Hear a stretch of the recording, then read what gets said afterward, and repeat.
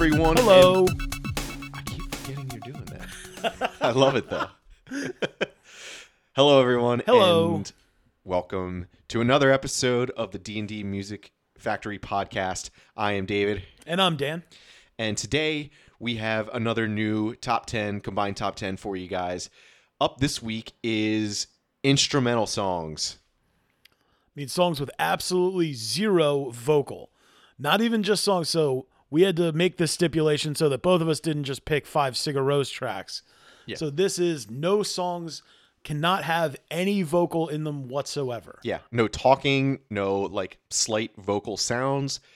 Nothing. Anytime you heard a human's voice, it would have to be ruled out. So, yeah, that's part of the rules. Also, we both did this, and I don't know if we ever discussed it, but it also doesn't include any like music scores or TV scores, things that are made specifically for something. These are songs from albums, not music to accompany something else. So, another little disclaimer there for you guys and girls. Cool. So. This is definitely, looking at both of our lists, this is definitely the most out there, different combination of artists and songs that we're going to put out so far. So Definitely a very eclectic mix here. yeah, but that's great, and that's why we're doing this, because we spend a lot of our time looking for this stuff and listening to it so we can share it with other people, and now we can, and I think you'll all learn about a few new artists today, and hopefully you like them as much as we do. And hopefully in some of the comments, you'll teach us about new artists and things that we didn't realize we were missing out on. Absolutely. Yeah. I know for me personally, it was really hard not to just make this entire list of like songs that I would use to DJ with, because like it could have been its own list probably. I definitely had to just decide I can't just pick jazz records. Yeah. Yeah. And I feel like we did each get a good combination of like what our general interests are, and got basically one song from that category. It feels like Very much so. Yeah. I think that's fair. Absolutely. Cool. All right. Well, with that out of the way, let's get started. Dan, what is number 5 for you? Okay. So my 5th pick for the best instrumental songs, no vocals, is a song called Hackensack by Jimmy Smith. This was originally written by Thelonious Monk and covered on Jimmy Smith's album Softly as a Summer Breeze. This record was actually recorded in 1958, so literally like right after he recorded The Sermon, which is arguably one of the greatest jazz records of all time, Jimmy Smith being a electric and traditional organ player as his bass instrument. But this record wasn't released until 1965 by Blue Note, so it's a little bit of a later piece in his collection. This record has Jimmy Smith, obviously, as the organ, and also features Kenny Burrell on guitar, one of my all-time favorite guitar players. Phenomenal 1,000 notes a minute, like note salad kind of players. And then on drums is Philly Joe Jones, local boy and legend, incredible drummer. And the three of them are just absolutely exquisite on this record. The coolest thing that I love about this song the most is that once you get into the last minute 30 of this, it begins to almost be rounds of, what's the word? Improvisation is the correct word. Where it goes back and forth from Joe to Jimmy, and then back to Joe, and then to Kenny, and then back to Joe and to Jimmy. And it really just ends up in these, like, everybody gets 2 bars to just flash. And some of them, when it comes back to Joe on drums, he's just literally tapping and like skipping third notes. So it's a really interesting, like amazing playing from all 3 of them. Some Jimmy Smith stuff on his later records, I feel, can start to get almost like Drunk Man in the baseball organ, like where it starts to get kind of silly and out of place as he starts to experiment more with some free jazz stuff, which I feel like with an organ is kind of a weird instrument to vibe that to. But with these records, he really is staying in the pocket really well and just really showing some of the virtuosity that, would later become adopted by some other great instrumentalists in later jazz music. But I really can't say enough good stuff about this song. And it's such a, my main passion with jazz is I really like fast, quick pace. The laid back stuff, Miles Kind of Blue and stuff like that is also phenomenal. But when I put on a jazz record, what I want that I want fast. I want the tempo pushing. I want everybody slamming the improvisations, absolute riffing happening. And that's what this song absolutely has for you. I feel like that drum beat you just did was used in so many like Looney Tunes or cartoons before, where like somebody just gets up and like somebody's like bouncing around playing the stand-up bass. Yeah, the big stand-up bass. It's definitely the most cartoonish of jazz tempos that you can pick up. But yeah, so it was hard to fight through all of my favorite jazz songs, and I feel like this is a really great one because it's a little bit deeper. You know what I mean? This isn't something off of Miles Kinda Blue or one of the other legendary records, or even Jimmy's The Sermon. There's a little bit of a deeper cut, but I love the three musicians that they acquired for this session is what makes it so special. Yeah, this is really cool. I didn't know this was a Thelonious Monk cover. Yes, so this was originally a Thelonious Monk song. He's the one that composed this song. Interesting. Whereas Jimmy composed a little bit and did some more stuff with The Sermon, but on this record, it's almost more of like a jam than it is a traditional. I think on this original release, he only wrote one of the songs. Oh. That was on it. That's the ode to Philly Joe. It's kind of like that's the only song that he composed originally for this record. So, yeah. Is the whole record like this bouncy, jazzy kind of thing? No, so it does have some like really good, Softly as a Summer Breeze. It has some songs that fit that title a little more. A little more laid back, a little breezy, a little light, but this is the one that's, kind of the cooker on the record. This is the one that really, if you're a fan of jazz, this is the one that gets the blood pumping a little bit. Like here, we're starting to run into it now, as I'm talking. That here's Philly, and then back to Jimmy, and then Joe, and then Kenny again, and then Joe again, and it just keeps moving in this round for the last like minute and a half of the song, and it's just fucking brilliant, man. It's just absolutely great. If I was in a jazz club to see this live, I would be losing my mind at how cool this is. So that's why I added it to my pick. So that is my pick for my fifth favorite song that is instrumental with no vocals. So cool. With that, Dave, we will throw it to you for your first pick. All right. Up at number 5 for me is Alberto Balsam by Aphex Twin. Now, Aphex Twin is one of my all-time favorite artists, and there's a lot of different songs I could have picked for this. In a perfect world, we would have used vocal sounds, and I could have put Window Licker in because that's obviously my favorite song from him. But I went with Alberto Balsam. It's a weird balance of like really sad notes with an upbeat drum beat for him, and it's not fully as electronic as what you're used to hearing from him, or at least people who know some of his more popular songs like Come to Daddy and Window Licker that are very, very electronic. This is far more subdued, it's more calm, it's more melodic, and I think it helps really show how diverse he was, or is still, because he's still putting out music. This came off of the album I Care Because You Do from 1994. I don't remember exactly where that was in the catalog, but I think it was after a lot of the heavier electronic stuff. So, it's just, it bounces around through a couple different parts. It doesn't really have any kind of specific structure to it, but it's just smooth and relaxing and kind of just awesome, in my opinion. I love the distant vibe it has. Like it sounds like almost like the song's playing at me from the end of a hallway. Yeah. Like it almost gives it like this dark, mysterious kind of. I really like this, but I have never actually heard. I'm a surface level fan at best for Aphex Twin. Mm-hmm. I mostly know the songs that you introduced me to. Yeah. But this is fantastic, man. I've never heard this. This is great. Yeah, it's really different for him. And there's another one, Avril 14th, that I thought about doing, which is just piano, but it's a little bit more repetitive.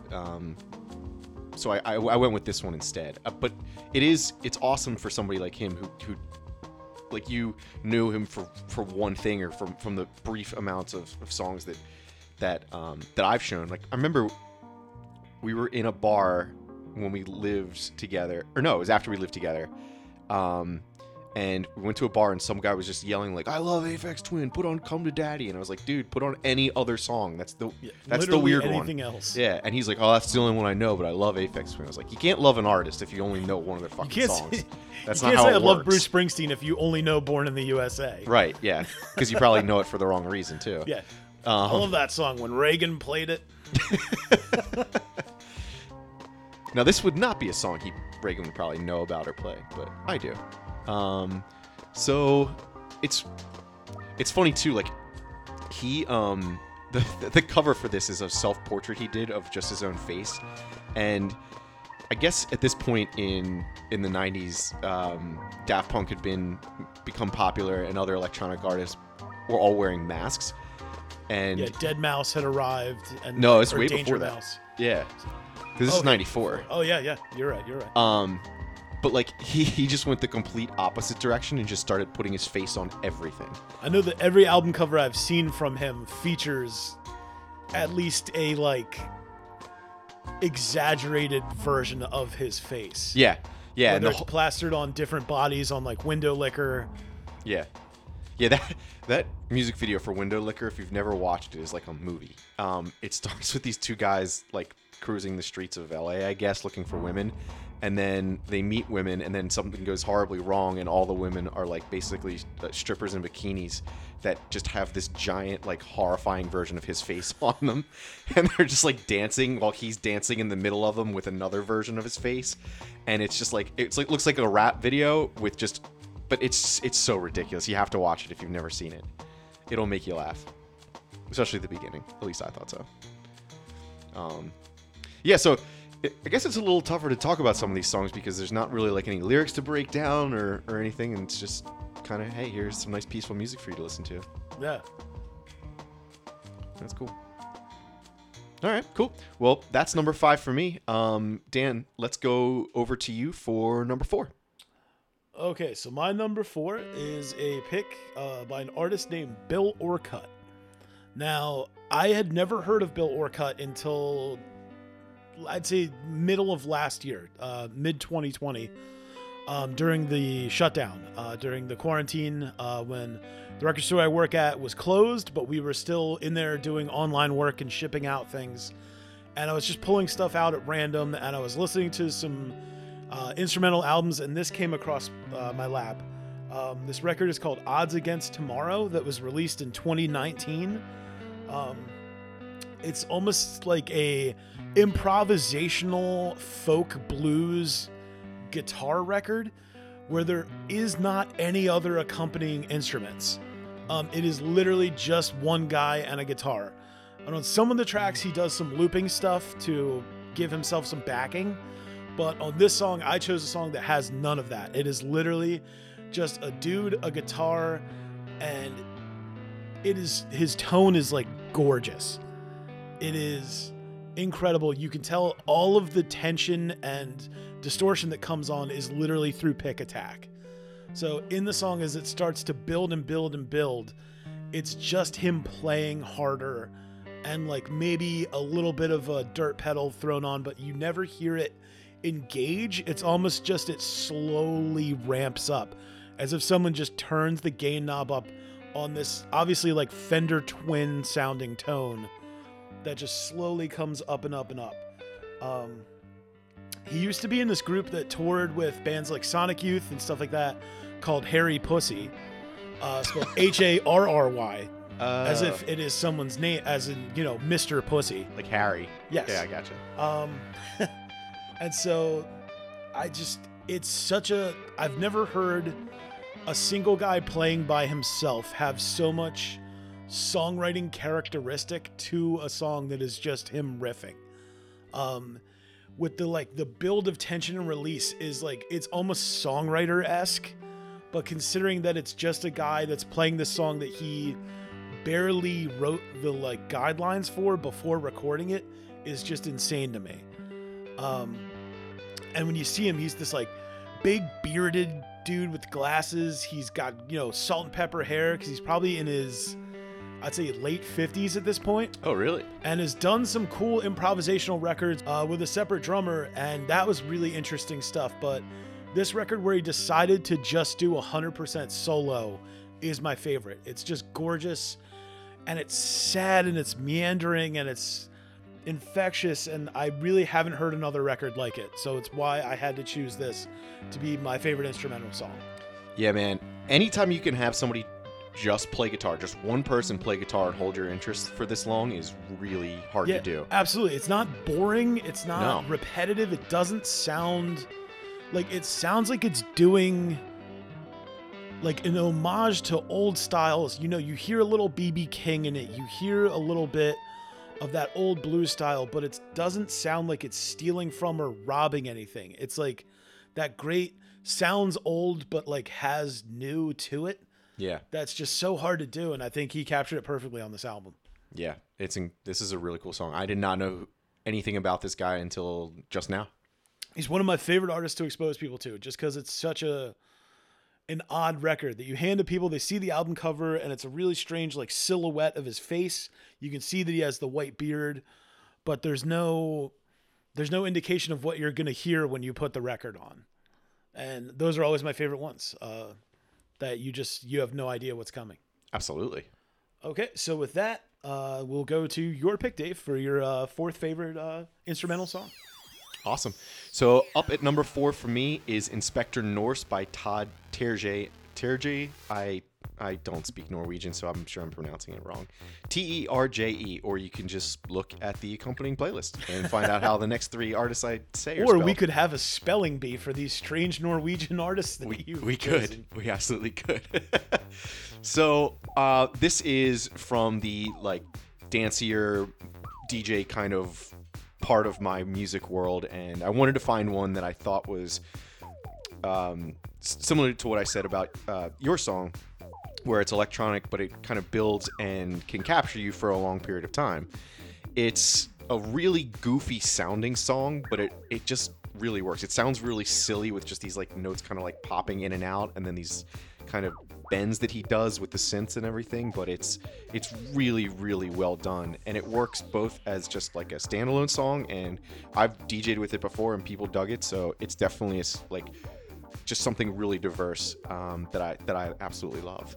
It was originally released on an EP from him in 2012, and then made it on its way to his full-length album, It's Album Time, his only full-length album so far.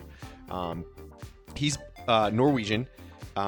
Started off, I believe, by just doing like remixes of other artists' stuff, and now has a lot of his own music too.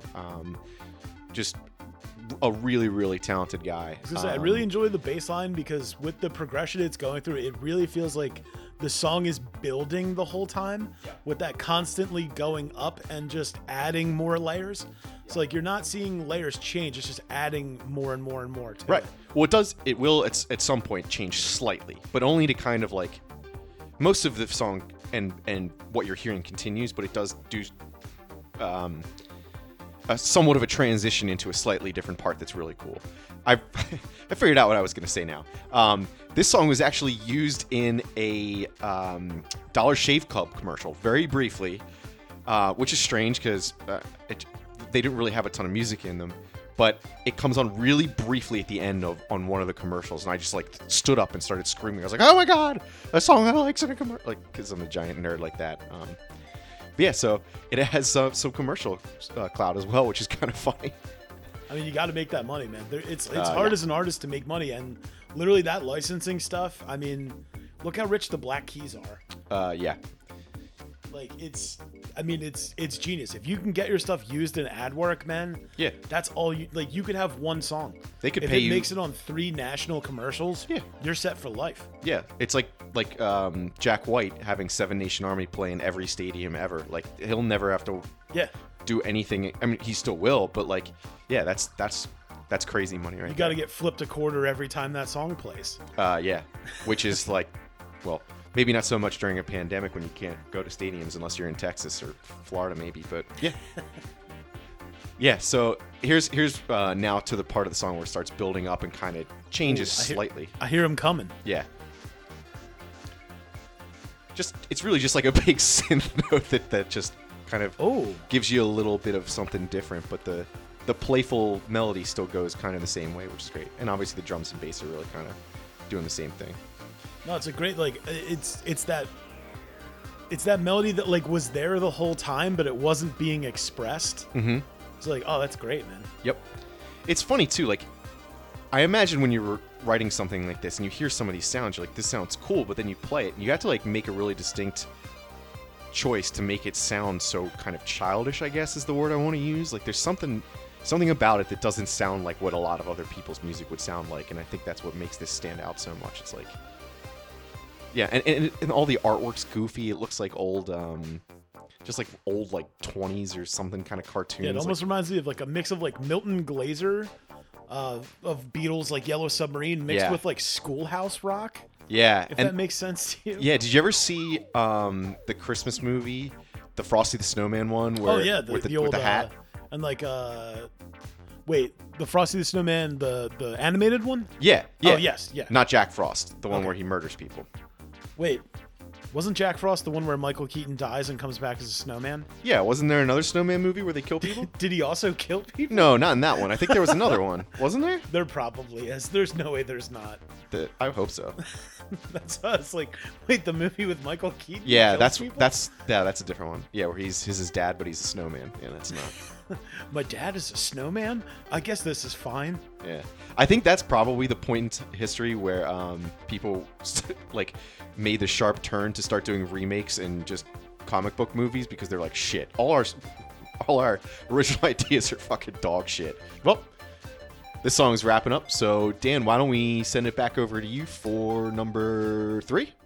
All right, my number 3 favorite instrumental song is what I consider probably one of the most gorgeous ever recorded. This album is perfect. It was hard to choose which song from this I wanted, but here we are. The song is called Your Hand in Mine by Explosions in the Sky. The album is the name of the album, blah, is Earth Is Not a Cold Dead Place, and was released in 2003.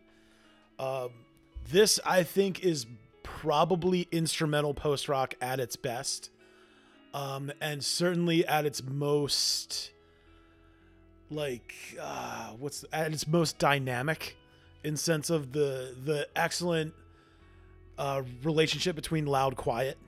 The building peaks on these songs are incredible, and it's got such a like gentle tone to it at some times, and then these big crushing heavy crescendos that are so phenomenal and just haunting. And like all the tones on this record, from the snare tone on the drums to the guitars to how thick and crunchy the bass comes in, it's just like it doesn't sound to me like a song that you could have put vocals in if you wanted to. It sounds 100% like a song that is perfect, and there is no space that could make it better. This record, one of the former members of the band who's no longer with them, Munaf Rayani, said that this album was the band's first attempt at writing love songs. And that this record's widely considered to be a concept album, though I'm not entirely sure what the redeeming concept is, but it does seem to be in its feeling, its vibe, its building and climax, and how the instruments are expressed almost seems to be a giant euphemism for a relationship. Especially with some of the song titles and names on here, makes it sound like that's probably true.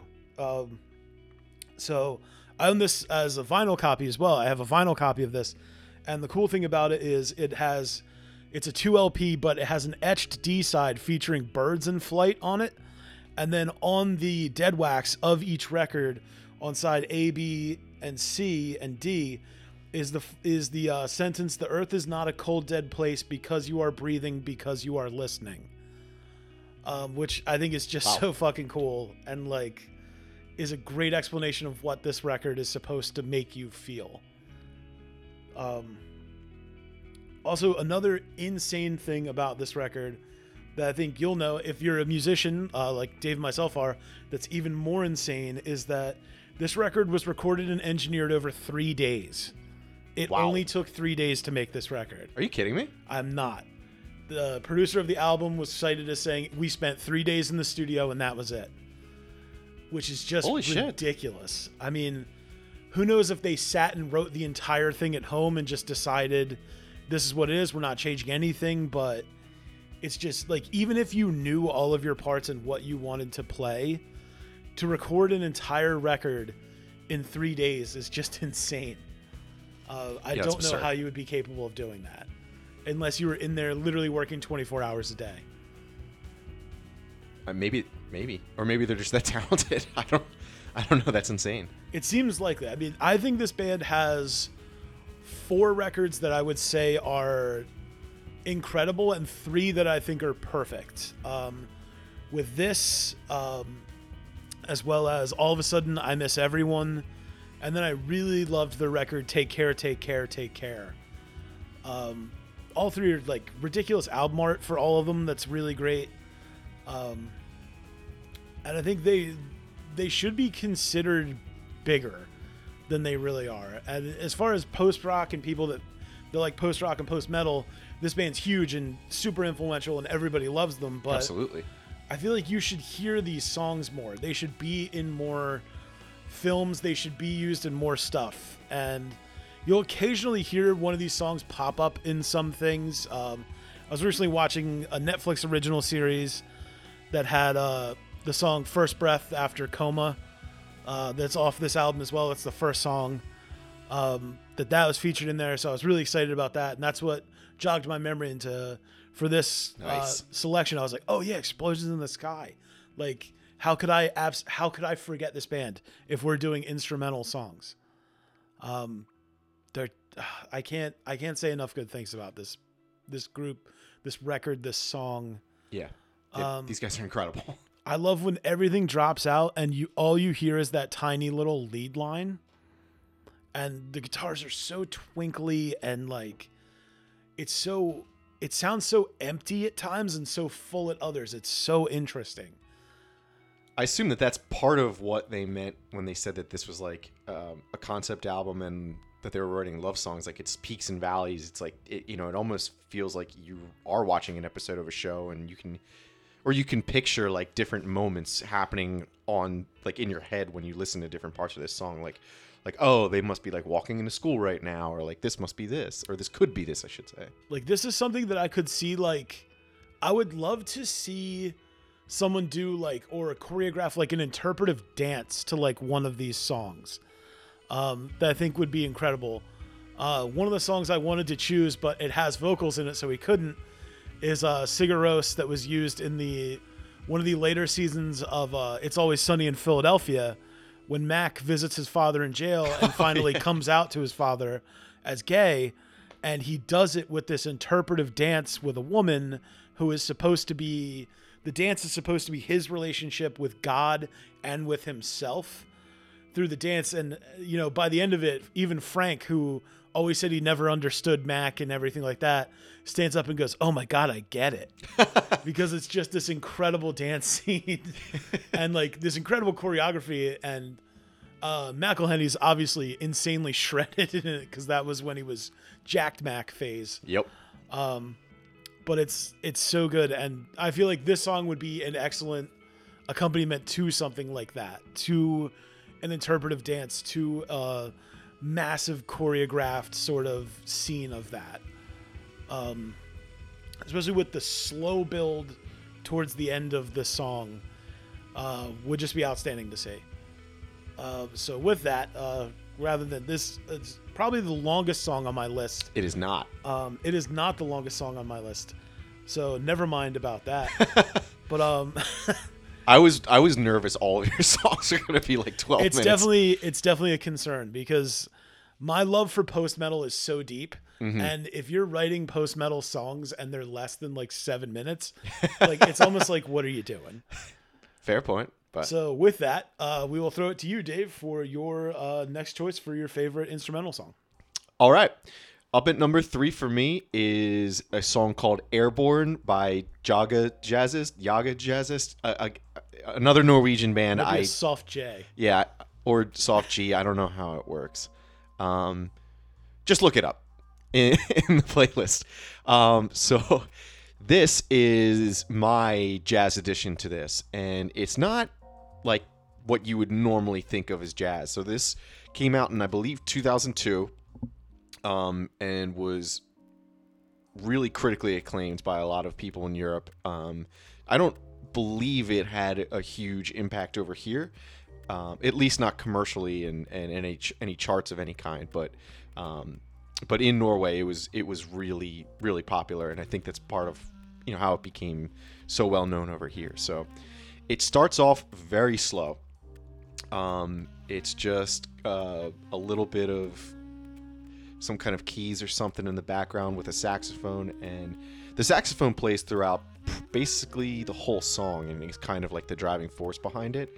You may be listening to it right now and being like, all right, this is really, really slow, and it's the exact opposite of Dan's bopping around jazz that we had on earlier. This is also great. It's kind of tripping me out a little bit because there's like whatever mastering they did has like a little bit of almost like a needle tick to it. Yeah, there's some like kind of like playing an old sound. record. So at first I'm thinking like I'm adjusting my like headphone jack. I'm like, oh, is this a thing? And then as it gets later in the song, that disappears. Yep. So it's a really interesting. At first I'm like kind of tripping out a little. Yeah, and it definitely if you were just kind of like flipping through songs and didn't have the whole song on and nobody told you to listen to it, you may have skipped at this point because admittedly it does start slow and have that weird thing, but it's really good. So believe it or not, and you'll be able to hear as the song builds and gets to its like crescendo, essentially, there's a lot going on. This whole album and basically everything they do is basically written by two brothers, which is absolutely insane to me. Because well, they say it's written. You never know, like if they specifically write everybody else's part or if they do the beginning. But like for the amount of instruments that they use and the sound that they get, these must be the two most talented musicians in Europe, I would guess. Obviously, you can't say that for a fact, but this part reminds me a little bit of Peter and the Wolf. Yeah. Because you get a little oboe. It sounds like, or it's actually bass, but for whatever reason, it just sounds like Peter and the Wolf to me. Like it reminds me of like the two different characters, yes, like being represented by the instruments. Mm-hmm. Yeah, and this is where it really starts to build, which is great. Peter and the Wolf would have been cool to be on here, but that's also written for a movie, so yeah. I couldn't include that. But now it's when it starts picking up a little bit. You can start hearing the bass get a lot busier, more instruments coming in, the drums starting to pick up. This is when it really kind of takes off and it starts to build to it, and then it's just like one note, and all of a sudden, like the floodgates are opened. I love the mix of real drums with the like electronic drum machined breakbeat. Yes, is really fascinating. Also, I feel like sleigh bells are underutilized all the time. They're great. It's hard. I think it's hard to pull off in a lot of music. Yeah, without sounding like you're about to, be Bruce Springsteen slamming out Santa Claus. Like it's great though. Yeah. And now it's kind of picked up, and the sax is really going wild as well as all the instruments coming in. Oh yes. Yeah. I do too. I think, and a lot of tracks on this record have that combo of the electronic sample drums versus the live stuff, which is really cool. And the live ones are what keeps it so jazzy, I feel like, because the electronic ones, especially in other songs, can like really sound like it's written for somebody else.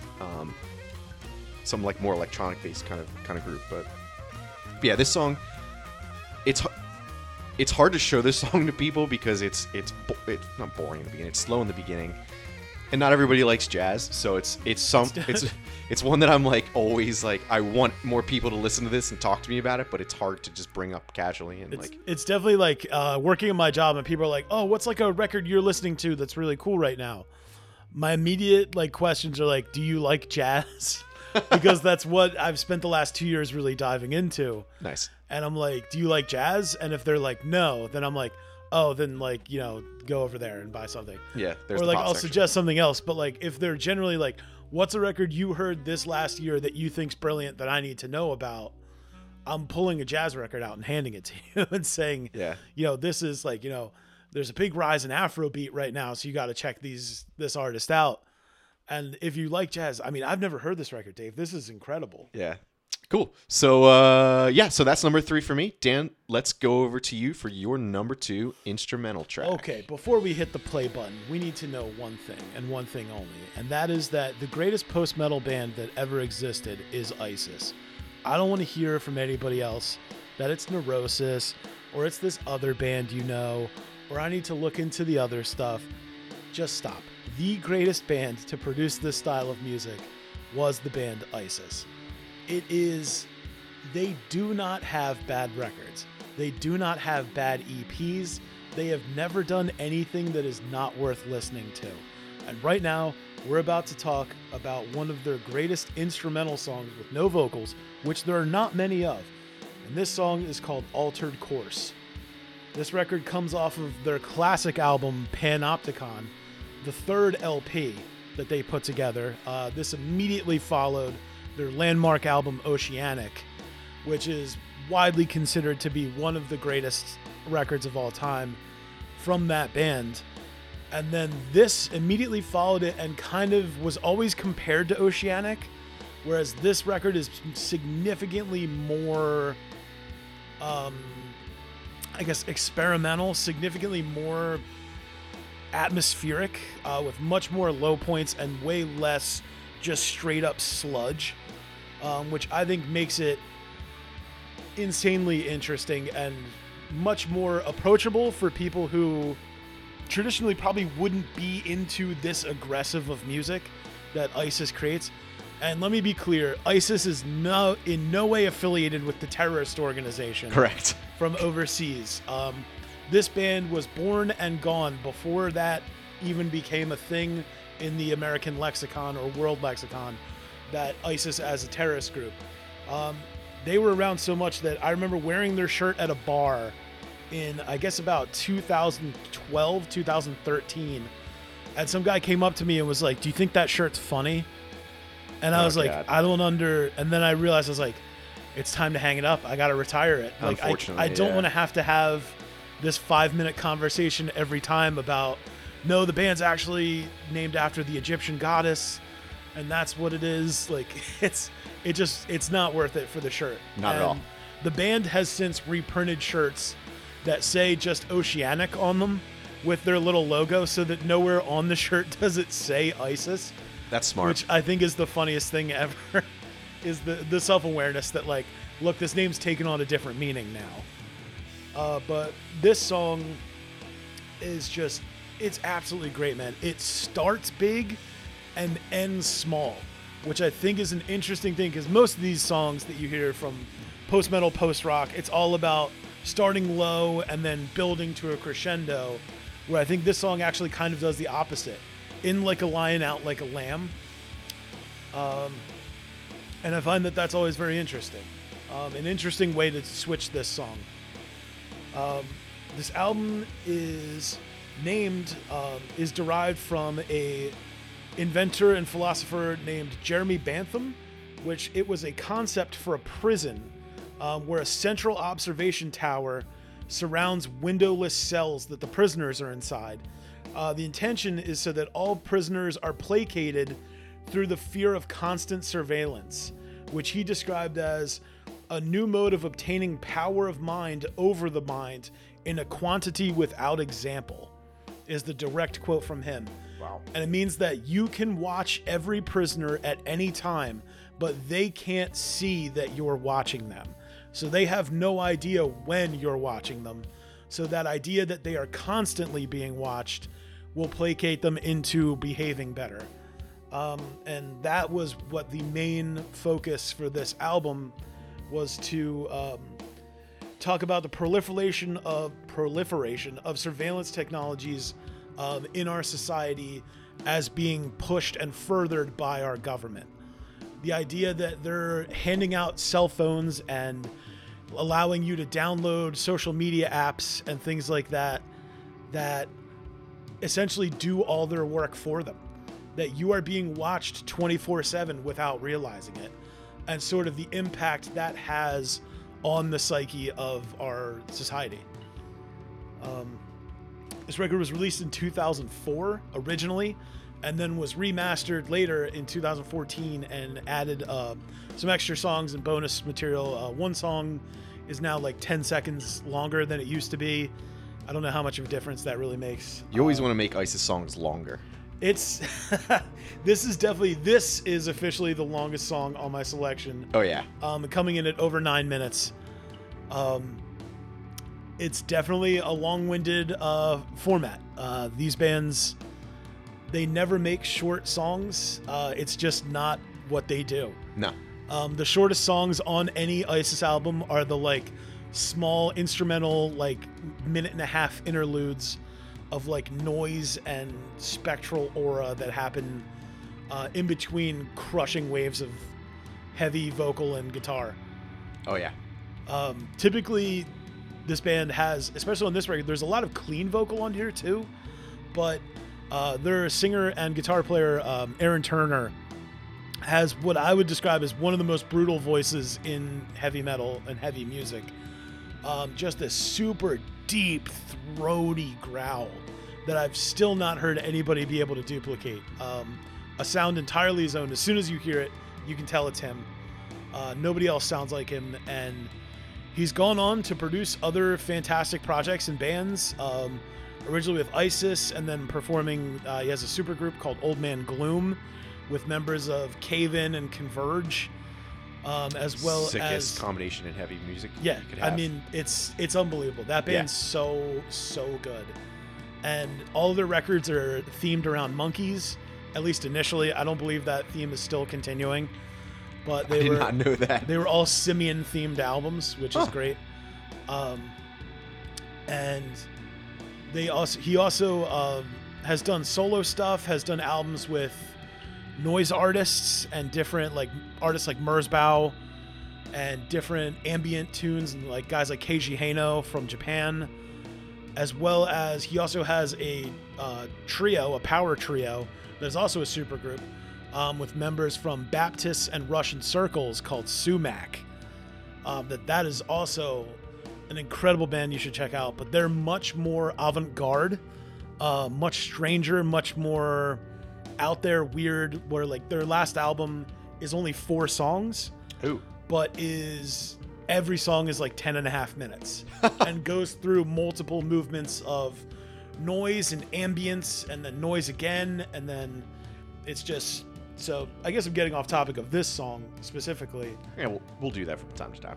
But this song almost sounds like it's slowly deflating, except for the consistent drum pattern that is almost entirely void of cymbals, which is so interesting to me. It's all just floor tom and snare. So like it really lets that ethereal guitar whine out and just fill the space with that. So from that, I guess... With this song winding down, we will kick it to you, Dave, for your second pick for a favorite instrumental song. All right, cool. So number 2 for me is the song Maria Tambien from the band Khruangbin. Another one that's hard to pronounce, but this one's not from Norway, so you get a break from that country, guys and girls. So this band has become pretty popular in the last couple years, and it's really not hard for me to see why they're so fun and so talented. It's a 3-piece that makes all instrumental music for the most part. The last album had some tracks with vocals on it, but they've got a very distinct sound. They do a lot of like African and Middle Eastern sounding, really everything. And actually, the theme for this song is rare. I know you had that Explosions in the Sky song with the theme. Explosions in the Sky, excuse me. This one actually has a theme too. If you watch the music video, it takes place in Iran, and it's basically about how they had a lot of freedom for the women there up until a certain point in the 20th century, and then a lot of it was taken away. So it shows the women when the Arab Summer hit. Yeah, so it shows a lot of the women, no face covering, wearing dresses, skirts, dancing on stage, singing on stage, things that they unfortunately aren't allowed to do anymore now. And as the music video progresses, that you start losing more and more of the women from the video, kind of showing you how, a lot of the rights that they had at some point were then taken away. So definitely a pretty powerful message for a song that doesn't have a single lyric in it. I think that in and of itself, that's something that makes a powerful instrumental track. Not to mention the fact that the guitar playing on this song is absolutely unbelievable. It's hard to create just like non-stop memorable melodies in a single song, and he's somehow able to do it. The tremolo picking is insane. Like absolutely. I can feel my forearm burning. Yeah, I'm actually stretching out as I'm saying it. Yeah, it's nuts. So a little background about this band. Like I said, it's a 3-piece. The drummer and guitar player were in a church band together for years, and then met the bassist Laura Lee, or I guess she was friends with the guitar player, and she just decided to start learning bass, and then the two guys decided to form a band. She tried out maybe 6 months after she just started learning and made the band, and she's one of the more noticeable parts, I think, of it. I mean, the bass playing in every one of their songs is incredible. I am in love with the vibe of this song. Oh, it's so good. Every one of their songs is good. It's really dancey, but it's not. It definitely certainly has a Middle Eastern flair to it. Yeah, with the guitar sounds for sure. And the drums are more like dancey and. Yeah, the drums are definitely almost like a house beat, or like disco. Yeah. You know what I mean? It's weird when you watch him play too, or maybe it's just the Tiny Desk they did and some other videos I've seen. He just has the most straight face I've ever seen. He's just not he doesn't care or notice, but I'm sure he's loving it. He's just punching the clock. Yeah, it's just it might just be his drum face, but it's oddly just zero emotion. It's kind of funny. He's a professional, right? Yeah. Oh yeah, big time. Cool. All right. So with that, Dan, let's get over to your number one track. Okay, my number one track is arguably the greatest jazz song of all time. That's right. I'm talking about Giant Steps by John Coltrane. This is, if you're in the jazz know, I don't have to explain anything about this to you. But if you're not, give you a little history about it. This was released in February 1960 on Atlantic Records. The band features Tommy Flanagan on piano, Paul Chambers on bass, Art Taylor on drums, and yours truly, John Coltrane, on alto saxophone. It's such an interesting song as far as why the song is so interesting is that this song is played in 3 different keys, and it shifts in major thirds every time it hits the 1 in the chord progression. So when you look at this song, in just the first few measures, it goes 4-1 change, 2-4-1 change, 4-1 change, 2-4-1 change, and moves in that triangular pattern around the circle of fifths every single time it hits the 1. It's ridiculous, and it's every 2 beats it shifts. And the craziest part is, if you were to hand someone that sheet music, you're like, okay, we're gonna have to work around these key changes that are often referred to as the Coltrane changes, because of how prolific this was when he released it. That he walks in, he hands the music to everybody, they see it, and they go, okay, we're gonna have to figure this out and get this going. And then he goes, oh yeah, also, I'm calling for a 290 beat per minute. So this thing is going to fucking move. So you're going to have to be able to do this at the speed of light, essentially. Like if I was to tell you, Dave, I need you to play, for the first 2 beats you're in C, and then you're going to be in G, and then you're going to be in A flat, and 290 beats per minute. So get it going. It's insane. It's ridiculous. It's so crazy. You can hear when Tommy Flanagan's improvisation part hits, he can almost barely hold on, and you can hear almost stuttering in what he's doing on piano. You hear him start and stop a few times as if he has to think for a second, and it's only shown as how difficult it is more when, as soon as he's done, Coltrane just rips and immediately is off like a rocket and just shreds. It's insane how incredible of a player this man was. There's a really, really great video that was put together by Vox, the company that's called The Most Feared Song in Jazz, that really explains through some musicians who are significantly more talented and theory knowledgeable than myself of why this is considered the pinnacle in improvisational jazz, and why being able to perform this is considered almost like a rite of passage for a jazz musician.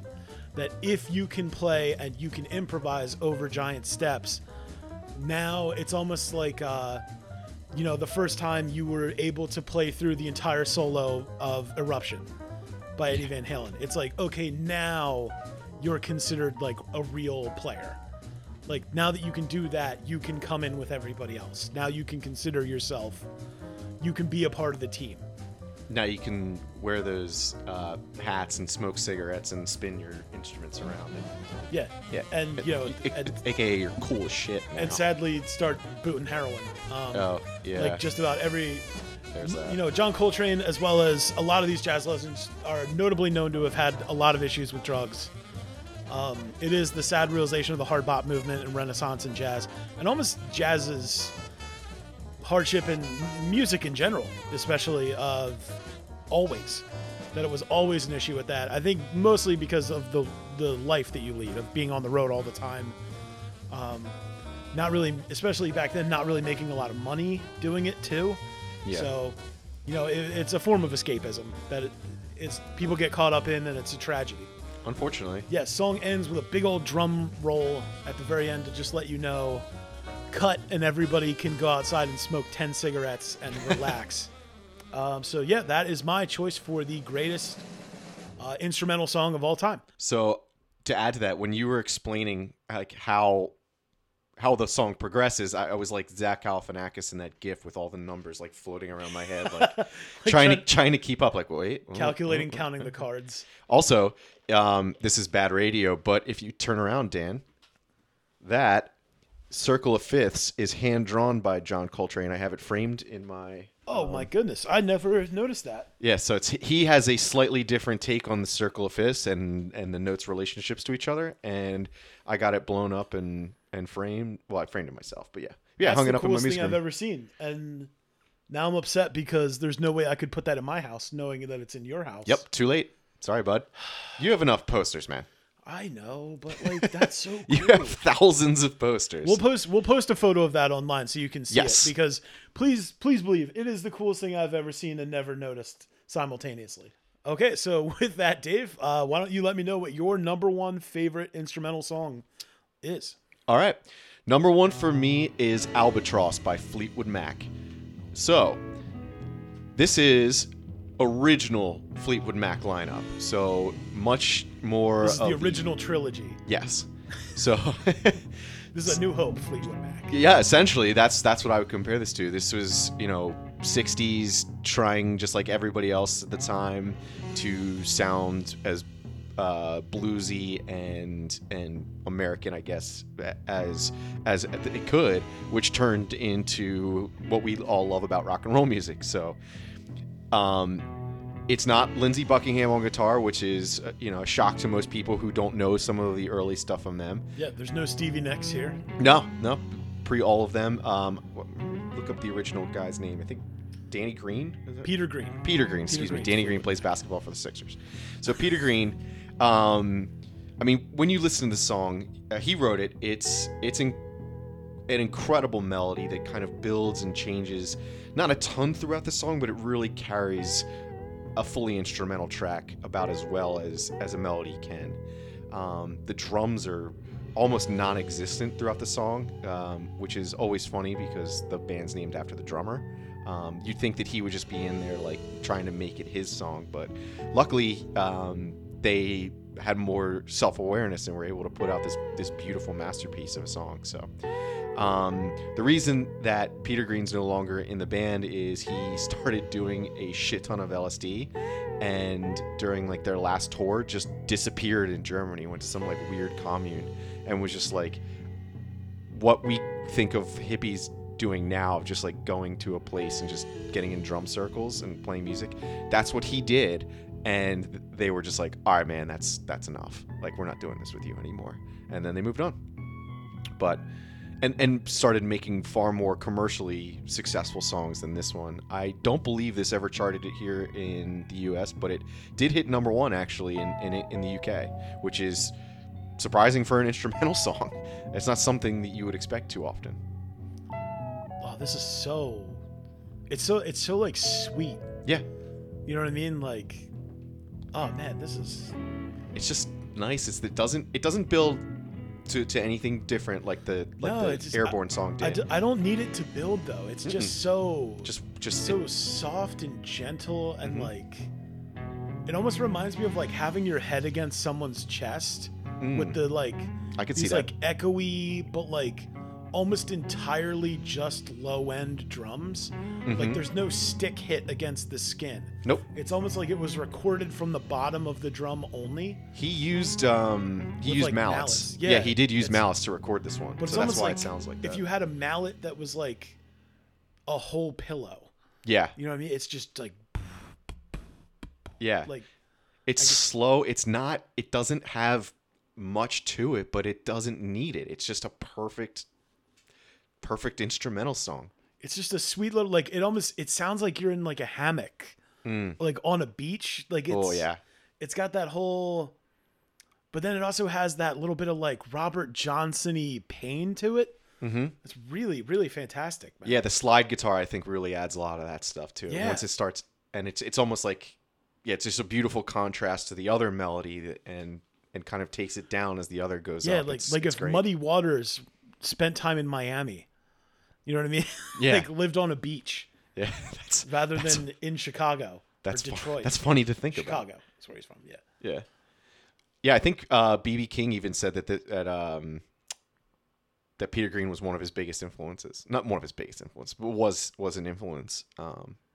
And you know, when you can write melodies like that, it's easy to see why. When did this song come out, man? 68, I want to say. Hang on, I had it up a second ago. Yep, 1968. I was right. It's so crazy because like in your head you're like, oh, Fleetwood Mac is a 70s band. Right. Because all the hits are from I mean, later on. The self-titled came out and there are a couple of hits on that, and then all 12 songs or whatever number 1 hits from Rumors. Yeah. That's just hit salad, man. It really is. That's a perfect album. Okay, so Cool. I think that wraps us up Yep. for this week for our favorite songs that are entirely instrumental. Yep. And I'm sure at some point in the future, we'll probably expand this to include some of the movie show specific things too. So don't be upset if you had something you really liked that, would have fit into one of those groups, because we'll probably get to it. And yeah, so take a listen to all the songs in full. They're all great, and they're all, maybe not all, but a lot of them are probably ones that you aren't familiar with. So check out our top 5s and let us know what we missed and what we should have included instead. Dan, tell everyone where they can find us. All right, you can find us on Twitter and Instagram under @D&D Music Factory. That's the letter D, the letter N, and the letter D again, followed by Music Factory. You can find me personally at Lukewarm Steve Austin on Instagram, and Dave at DF Hughes Jr. on Twitter and Instagram. And of course, if you'd like to hear this week's songs without any of our witty banter or input, the weekly playlist can be heard on Spotify. Search under D&D Music Factory for playlists, and you can subscribe to make sure you get notified when the list comes up each week. All right. See you next Tuesday. See you next Tuesday.